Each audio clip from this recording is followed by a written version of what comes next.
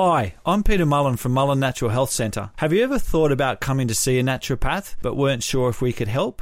Why not try our free 15-minute phone consultations? Call 4961 4075 or go to mullenhealth.com.au for details. It is Health and Wellbeing on a Tuesday with Peter Mullen, and straight away we've got Shauna. Shauna, you want to talk to Peter about fasting? I do indeed. How are you, Peter? Very well, thank you, Shauna. Peter, there are so many people that are talking about fasting, using water fast to help your body reset itself and its autoimmune system. I'd love to know what you think about that. Look, I'm a big fan of fasting, and fasting done properly. Like it's something that you've got to do a fair bit of research and go into correctly. I have not had personal experience with fasting resetting autoimmune conditions. However, I have read a bit about people that have done things like juice fasting and actually had a really great result with conditions like rheumatoid arthritis. Ah, okay. So that's the issue I'm specifically looking at. So that's interesting that you've seen as well. Yeah, and actually, if you call me back after the show, I can give you the name of a fellow that's developed a program around that you might look into. Lovely. Just one last question on that subject. Do you know anything about the time of year that has to be better? I've heard that the summertime is better for your body for fasting than winter. Well, look, I think I would go with that because to my mind, our body does change with the seasons. And, in spring and summer, we all think naturally about doing a bit of a detox or doing a cleanse or doing something a bit differently. So, yeah, I would definitely, and think about if you're doing like a juice fast. And again, I wouldn't recommend anyone just go off and try this by themselves or particularly water fasting without some help. However, I would agree that, if you think about what fruit and vegetables, when they're going to be more fresh and available, spring, summer, definitely the time to be doing this. Lovely. Well, thank you so much. I so value your opinion and love the show. Fantastic, Shauna. So if you just give my off clinic a ring and leave your name and number, and I can call you back this afternoon. So great advice there for Shauna. You mentioned fasting. I think I've got my own idea, Peter, when the best time to fast is. Well, actually, it's overnight. Fasting has come back in vogue. It has. Yeah, a lot of people talking about it. And, exactly what you're saying, like the overnight fasting, at least, if you can eat your evening meal before 7, and the idea is don't eat, you obviously drink herbal teas, water, but you don't eat anything till at least 7 o'clock the next morning. So at least that's 12 hours of where you haven't been putting food into your body. And I think that what it does is it gives the body time to do all its housekeeping. The liver's detoxing, we believe, between 1 and 3 a.m. So if you're eating until you go to bed, you've overloaded your system. Obviously your health's going to be affected. So I'm a big fan of fasting done properly. Is that why I couldn't sleep at 1:30 this morning? Liver was detoxing, perhaps. Absolutely, and that's why, interestingly, people that when you're younger, if you have a couple of drinks, you feel like you sleep better. But a lot of older people, not maybe our age, really, Hang when on, I'm saying that now. What's going on? So when we have a couple of drinks now at dinner, they're often the nights we have the worst night's sleep, and we'll often wake up between that 1 and 3. It just changes around, doesn't it? Interesting. Yeah. Well, look, back to our topic that we're starting. We started this last week, and we're just going to go through and talk about some of the things that a naturopath actually does and the service you provide. Your goal for patients, Peter, is for them to basically live a healthy life, and you've got some principles on how that would work. Yeah, absolutely. So this is what differentiates going to see a naturopath maybe to going and seeing your GPs. We have a different philosophy or approach to how we look at health and well-being. So the three major principles from a naturopath's point of view is, number one, we rely on the body's ability to heal itself. So we believe that the body does have its own natural healing ability, and hopefully in most cases we can get that healing ability going and the body can repair. The second factor, and we really strongly believe in the whole body-mind-spirit connection, that we're so much more than just our physical symptoms, that, there often or very much always is an emotional and mental component as well. So we believe in that mind, body, spirit. And the third factor, and this is I think, really good for us all these days to be thinking about is that, what's the old saying? An ounce of prevention is better than a pound of cure. So, we really want to be having good health so that we can, have good health into our latter years. The principles 1 and 3 seem fairly straightforward, on paper at least anyway. Number 2, from a naturopath perspective, mind, body and spirit, what's your thought on that? Look, it's a good example is, the Eastern model of health has always looked at a physical body, an emotional and mental, and also a spiritual component as well. And I sort of liken it a bit to what's happening in our current Western model. 20 years ago, if you went to see the GP and you told him, or 25 years ago, if you went to see the GP and you told him you were stressed, they literally would have told you there's no such thing as stress. It's a new age concept. One of my patients told me that her GP 30 years ago recommended that has she ever thought of taking up smoking to help cope with stress? It seems funny now. It does seem funny. Not at the time. But now, 25 years further on, it's really recognised in medical circles as well as complementary circles the impact that stress and emotional well-being has upon our physical health. So, that's why, so many more people are taking advantage of seeing psychologists and counsellors and really looking at some of these emotional patterns that we pick up. And I might actually go into that on another whole show because that's a really favourite area of mine, those emotional patterns that can actually sometimes stop us from getting well, Mark. I think you've got next week's program sorted out. Yeah, just for the listener's point of view, Peter came in earlier and said, I'm really not sure what I'm going to be talking about next week. I have no clue. I think we've discovered that. See, we're talking it out, Absolutely, Peter. talking it out. If you've got a question for Peter on our subject today, maybe you've been thinking about going to a naturopath, it's on your mind. Well, the only Mr. Excitement around here on a Tuesday afternoon, that's low-hanging fruit, Peter. It was right there. You wouldn't even let me finish it, but that's okay. Look, we're back into our topic this morning. What is a naturopath? You've got a little bit more you want to expand this afternoon? Yeah, just to finish up that section. But above all, naturopaths really firmly believe that your health, and as everybody does really, your health is your wealth. And we've only got one body to live in. So what I really encourage people or patients is to really get to know your body, what works for you. So for me, when a new patient comes in, my goal for them is for them to live as long as life as healthy and happy as they possibly can be. And 3 things will determine, from my point of view, how successful they'll be. So we always think about family history. Now, while our genes aren't our destiny, our genes give us clues. So if, everybody in your family develops diabetes, we'll have to be really vigilant with you. So family history gives us clues about, which way we should be heading. Number 2, and this is in our favour, and this is one of the amazing things about our bodies, is that our bodies or our cells are continually regenerating.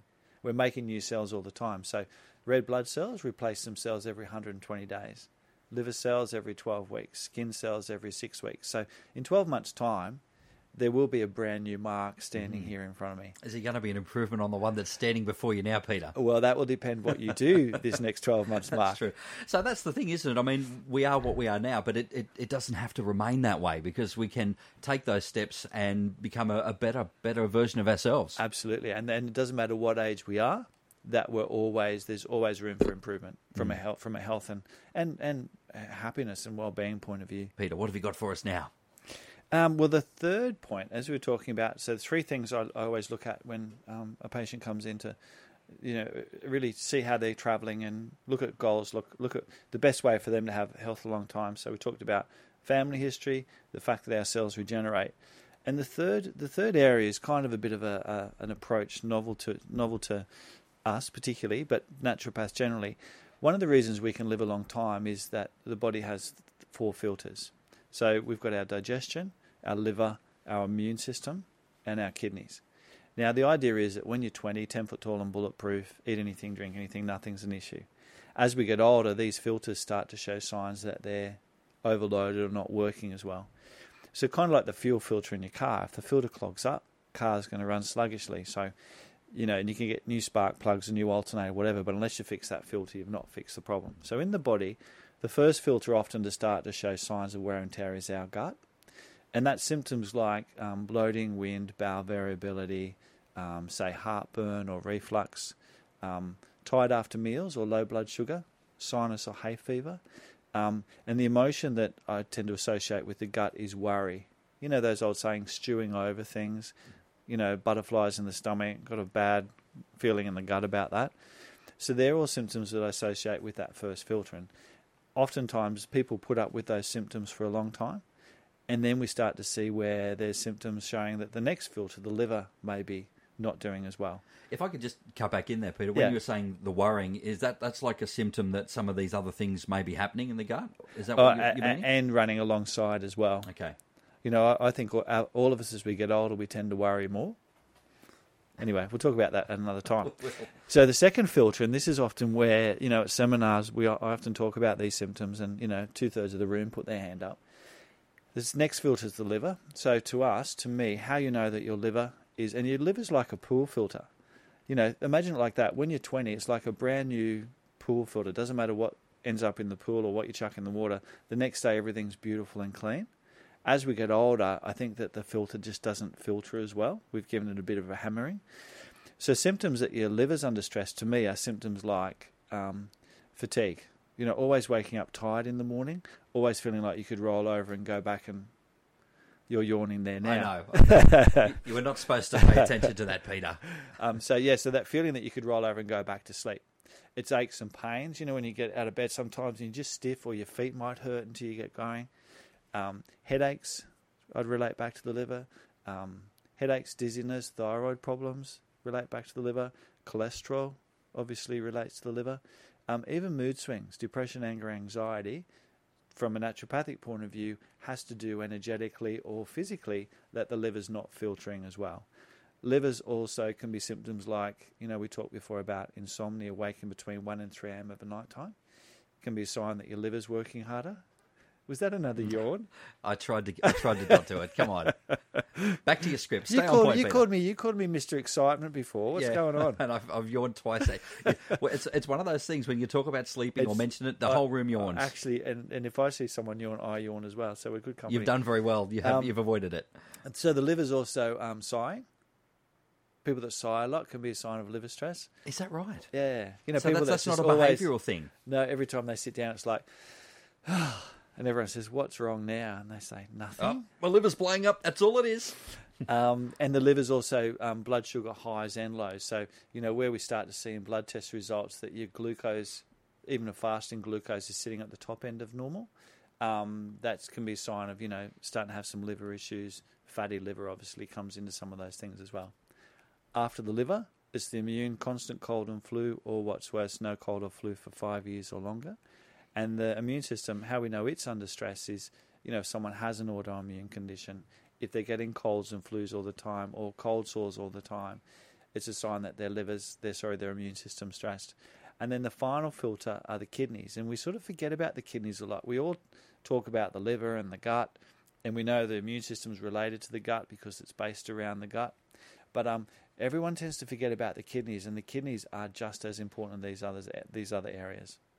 Okay, so these are all the things that you sort of pull apart and try and investigate when people come in. Yeah, absolutely. So this is part of our assessment. So how you know your kidneys are involved is things like you've got arthritis, you've got degenerative change, bone on bone, chronic fatigue. In Chinese medicine, kidneys have a lot to do with vitality or qi. And obviously the adrenals sit on top there as well. So part of our assessment with a new patient, would be to assess how their 4 filters are travelling. And then we take that into consideration then when we look at, dietary and lifestyle, work at putting a treatment plan together to actually, because Shauna's question, Shauna mentioned rheumatoid arthritis is a good example of, if you've got rheumatoid arthritis, you can go to the health food store and see a naturopath and get turmeric and boswellia and all of these much safer, still quite effective natural anti-inflammatories. But in essence, you're not going to really turn that autoimmune system down unless you really go back and address the health of these 4 filters and any underlying triggers or causes. Yeah, that makes a lot of sense because you'll stop it for now, but what's actually causing that problem in the first place? The drivers are still in place. So part of the challenge for any health practitioner, and this is not just naturopaths, but anyone that takes a holistic or a complementary view, is that the biggest challenge is working out what those drivers are for that individual person. And with that in mind, Peter, just very quickly, how is a naturopath better compared to other health services out there? Well, Mark, we try not to say better. Mm-hmm. But that's on your sheet. I know that you is wrote on it my there. sheet. There it is. If you're watching the video, Peter wrote better. So I'll throw you under a bus, Peter. You know that. Oh well, actually, this is a really good example of complementary. Mm-hmm. I don't believe any health profession, whether it's a conventional GP, naturopath, herbalist, chiropractor, osteopath, psychologist, counsellor, exercise physiologist, whatever, I don't think any of us can really stand on our merits as the standalone approach for taking a holistic approach. I think patients really need that diversity, because we think, health can be like biochemical, like nutritional. It can be to do with toxicity, which can be past infections, heavy metals, whatever. It can be there can be an emotional and mental emotional component. And, more often than not, there's also a structural component as well. So it's not that any one model is better, but what we all do need to do is we need to work together as give people the option of having us as a team on their side, particularly when the more complex the health conditions are. But just saying that, I like to think that, part of our benefit is being able to see the forest for the trees. We don't just get caught up in treating only the symptoms, and that we do stand back and take that look at the whole body, mind, spirit connection. Wonderful. Thank you. Always a great program, Peter. We'll look forward to catching you next week with a mystery topic potentially. Thanks for listening to this podcast from 2NURFM at the University of Newcastle. Topics range from gardening to health, well-being, pet care, finance, business and travel. You'll find them all at 2NURFM.com.